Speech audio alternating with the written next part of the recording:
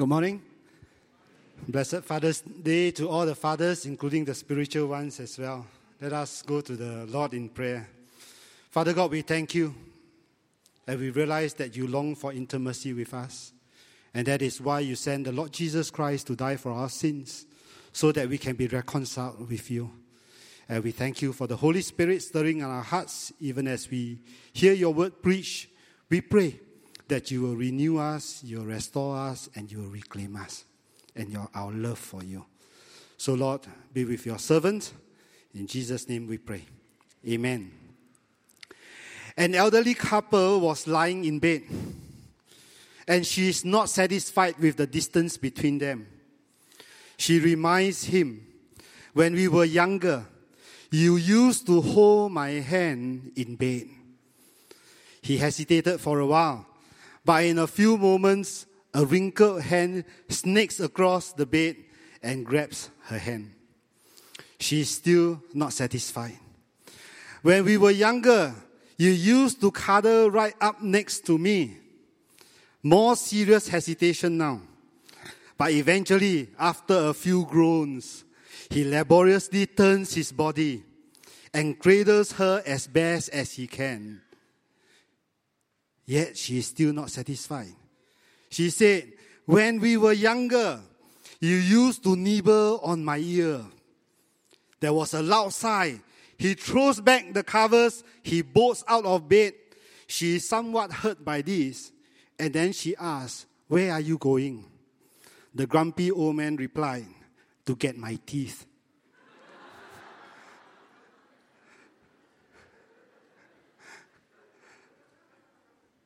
The original topic for today was reconciled, sex restored, and reclaimed.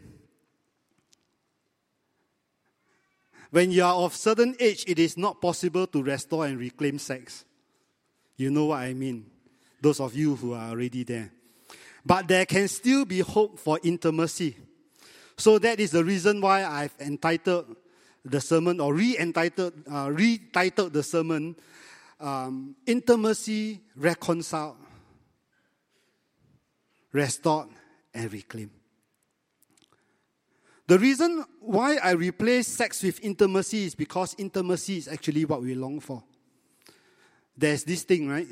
This saying that says that men never have enough sex. And women don't laugh because you never have enough intimacy. So women give intimacy, or women give sex to have intimacy. And men give intimacy to have sex.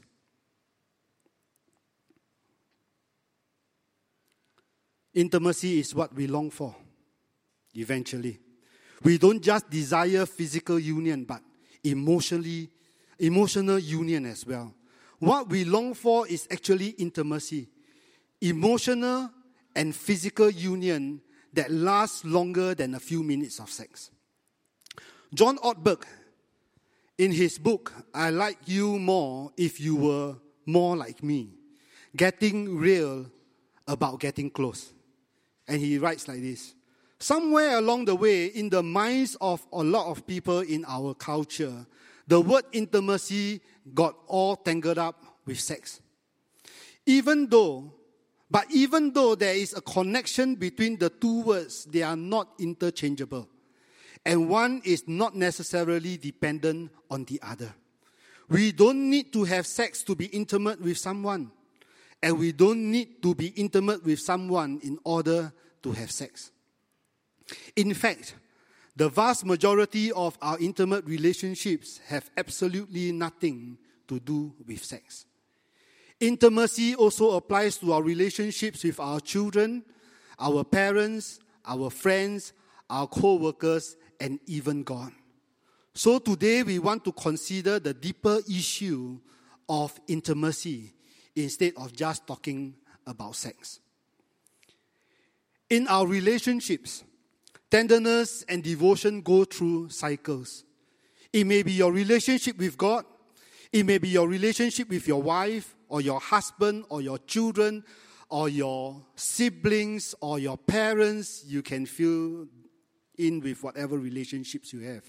It goes through a cycle conflicts are inevitable. And sometimes love appears to be dead. However, love and intimacy can be restored. And that's why this is a series on a celebration of love. Have you wondered why we have termed this as in celebration of love? And not a lament of love. Because the Song of Songs, it is actually about a celebration. In this sermon,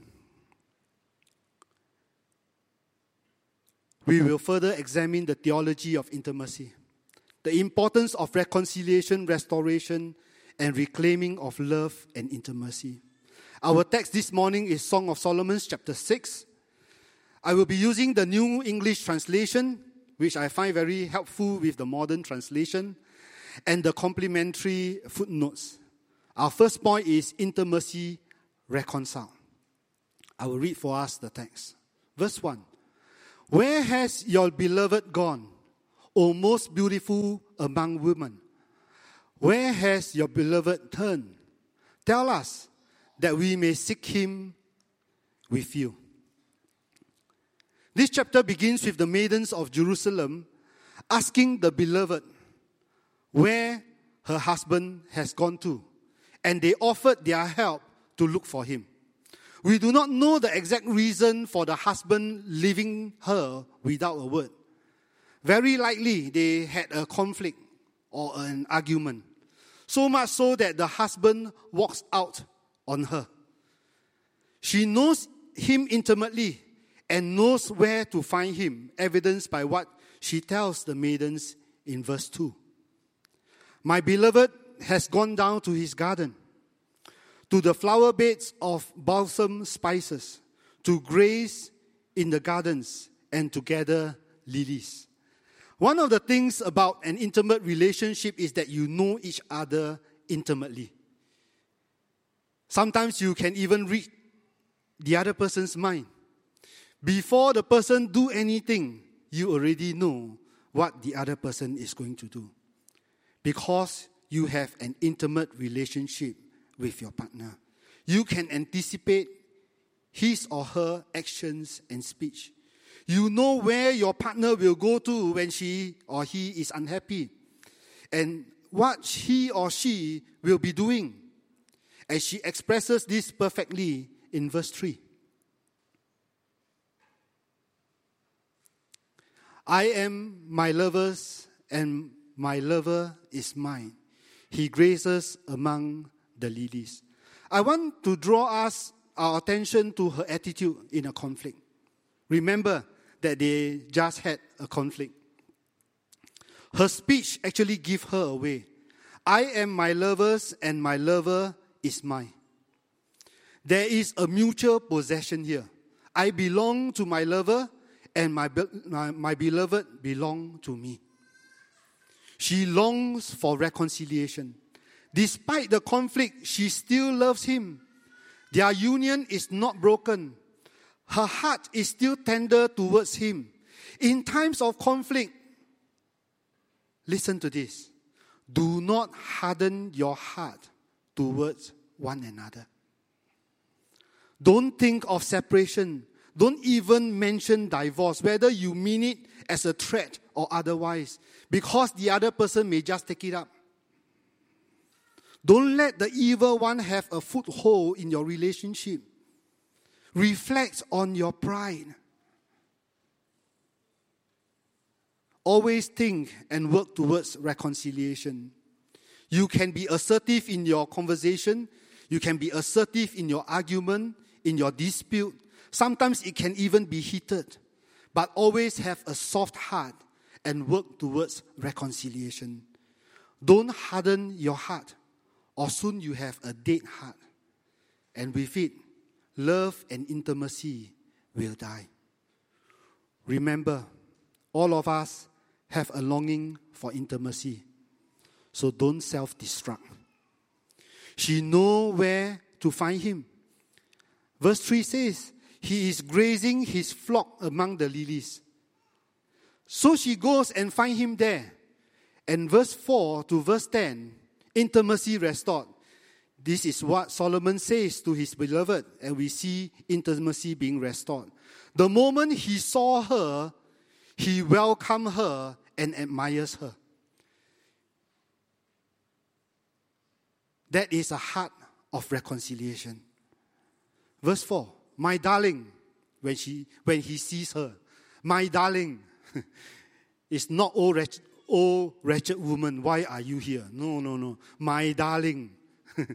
My darling, you are as beautiful as Tirzah, as lovely as Jerusalem, as awe-inspiring as Banned armies.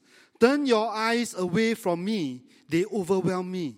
He compares her beauty to two of the most beautiful and important cities in Israel, namely Jerusalem and Tirzah. The beauty of Jerusalem was legendary. It was twice called the perfection of beauty. It is so beautiful until it is perfect. Psalm chapter 50 or Psalm 50 verse 2 and Lamentations 2 verse 15. So beautiful was Tirzah. Tirzah was also beautiful. In fact, the name Tirzah means pleasure, beauty.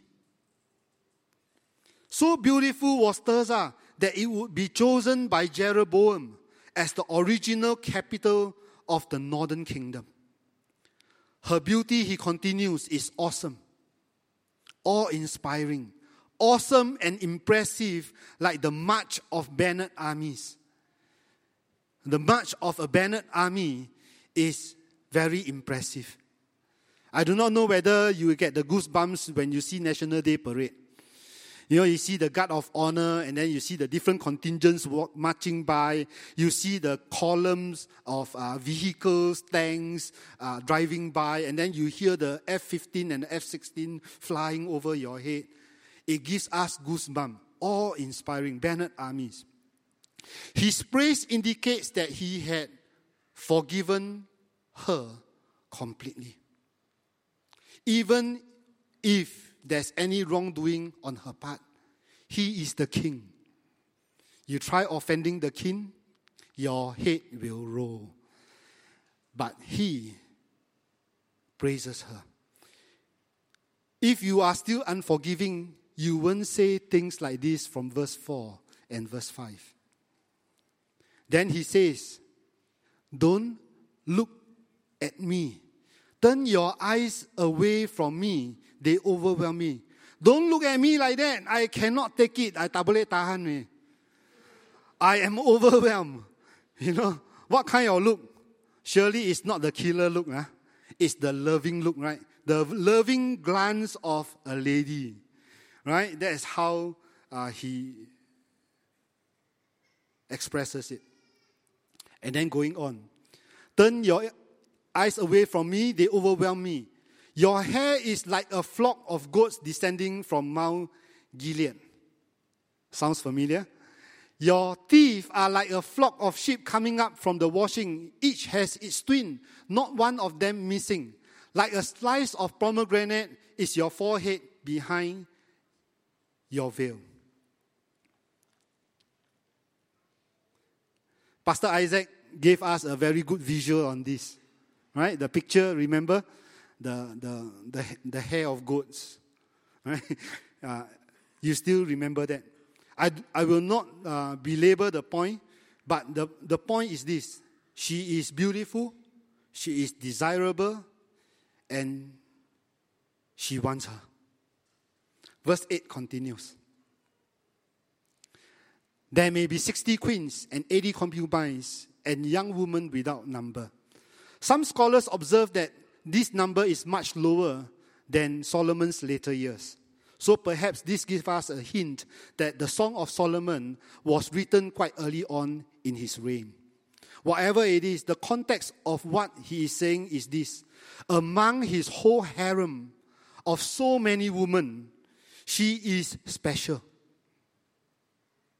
She is special. She is unique. Look at verse 9, continues. But she is unique, my dove, my perfect one. She is the special daughter of her mother. She is the favorite of the one who bore her.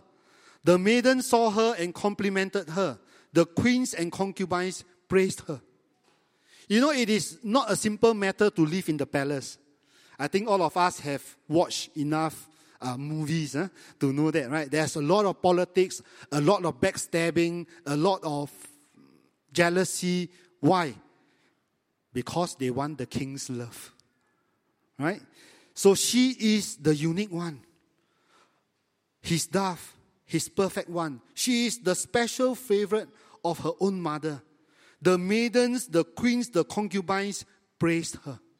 She is well-liked. She is the people's queen. Everybody loved her, as it were. Who is this who appears like the dawn? Beautiful as the moon, bright as the sun, awe-inspiring as the stars in procession. She is beautiful at night, and she is also beautiful in the day. She is beautiful without makeup. Okay, that means to say in the morning you wake up, you won't get a shock. She is fresh like a dawn. In fact, awe-inspiring, arranged like the stars in procession. The stars are never out of place. The stars are always in place. So what does it mean here? Her features, beautiful, at the right place, at the right spot. Not one big, one not small, or small. It's the precise size, precise distance. Verse 11 to 13 describes for us how intimacy is reclaimed. Solomon described this in poetry. Okay, so we need to have some imagination. He's actually describing their lovemaking, the reclaiming of intimacy. I went down to the orchard of walnut trees to look for the blossoms of the valley, to see if the vines had budded or if the pomegranates were in bloom. Solomon takes the initiative to explore. To explore what? To explore her. I don't know whether he is exploring with his hands or just his eyes, or he is exploring with both. I leave that to your imagination. He checks her out to see whether she is ready, whether the season is here. He is ready to reclaim intimacy. Man is ever ready, right, man? Ever ready. But it is equally important that the woman is ready. And after checking her out, verse 12, he says this, I was beside myself with joy. He rejoices. Why? Because she is ready. He discovered that she is ready. Why? Because the blossom is there, the vines have budded, and the pomegranates were in bloom. She is ready. And she is not rejecting his advances. And then he says, there, please give me your mirth, or give me your love. He then expresses verbally and physically, and then she reciprocates. There is song and dance in the bed, as it were. It takes two to tango, people say. Verse 13. This is the song and dance. Turn, turn, O perfect one. Turn, turn, that I may stare at you.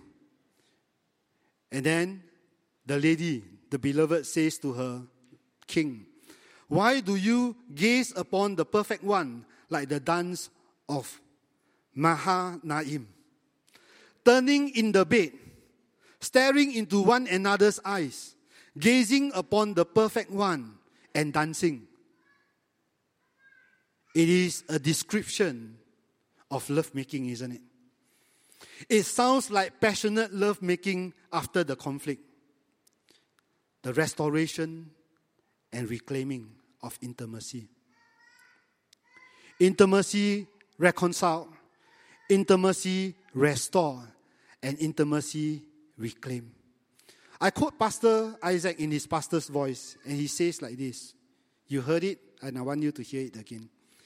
Sometimes intimacy can fizzle out. Love can grow cold. But our dead hearts can be revived. After all, Jesus is the master at resurrection. Not just in resurrecting life, but resurrecting hearts. Just as Solomon and his lover worked through their challenges and loved again, God worked through the hardness of our hearts to love again, as he demonstrated by calling Hosea to love his wife again after she ran away to be a prostitute. Hosea bought his wife back from the slave market to love again. You know the story of Hosea?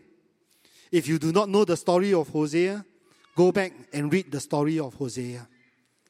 It talks about this man and his wife. And the wife keeps running away to be a prostitute.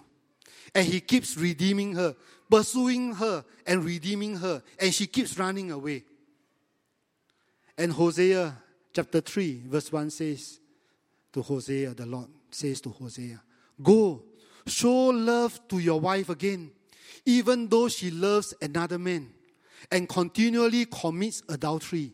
Likewise, the Lord loves the Israelites, although they turn to other gods and love to offer raisin cakes to idols." What are you thinking now? Initial reading, I was thinking to myself, why is Hosea so stupid? Right? Will you marry a prostitute? This is not just one-time prostitute. No? This is a repeat prostitute. Why every time buy her, she run away, buy her, run away, buy her, run away? Right? That was my initial reading. Further reflection, I think to myself, look, I am that prostitute. God has redeemed me time and over again, yet I run away. This picture of the church being the bride, God, the Lord Jesus Christ as the bridegroom. Am I a pure bride? I have to say no.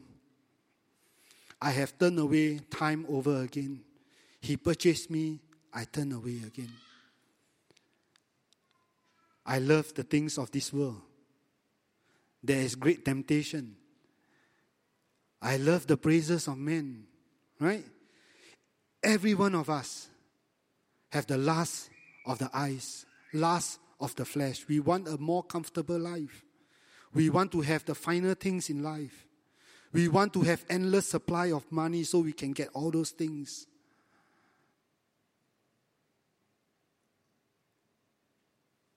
But Lord continues to pursue us. The Lord doesn't give up on us. Friends, that is God's love for us. Even when we go after other gods and our hearts have grown cold, His pursuing love revives our hearts. We are allowed to make U-turns, just like the prostitute wife, right? Every time she U-turns, Hosea embraces her. Every time I U-turn, my Heavenly Father welcomes me home. Think about your conflict. When your loved ones make a U-turn, do we embrace that person again? So let us give God our cold hearts to be resurrected again, so that we may find intimacy with our spouse and with God once again. Friends, don't allow your hearts to grow cold. Don't let your heart die. Don't harden your heart. Don't allow your heart to be hardened, because that is what Satan is trying to do. But we know that God wants to take our hardened hearts and give us a heart of flesh. May God help us to take the initiative to reconcile, so that we can experience restoration and reclaim intimacy both with God and with our loved ones.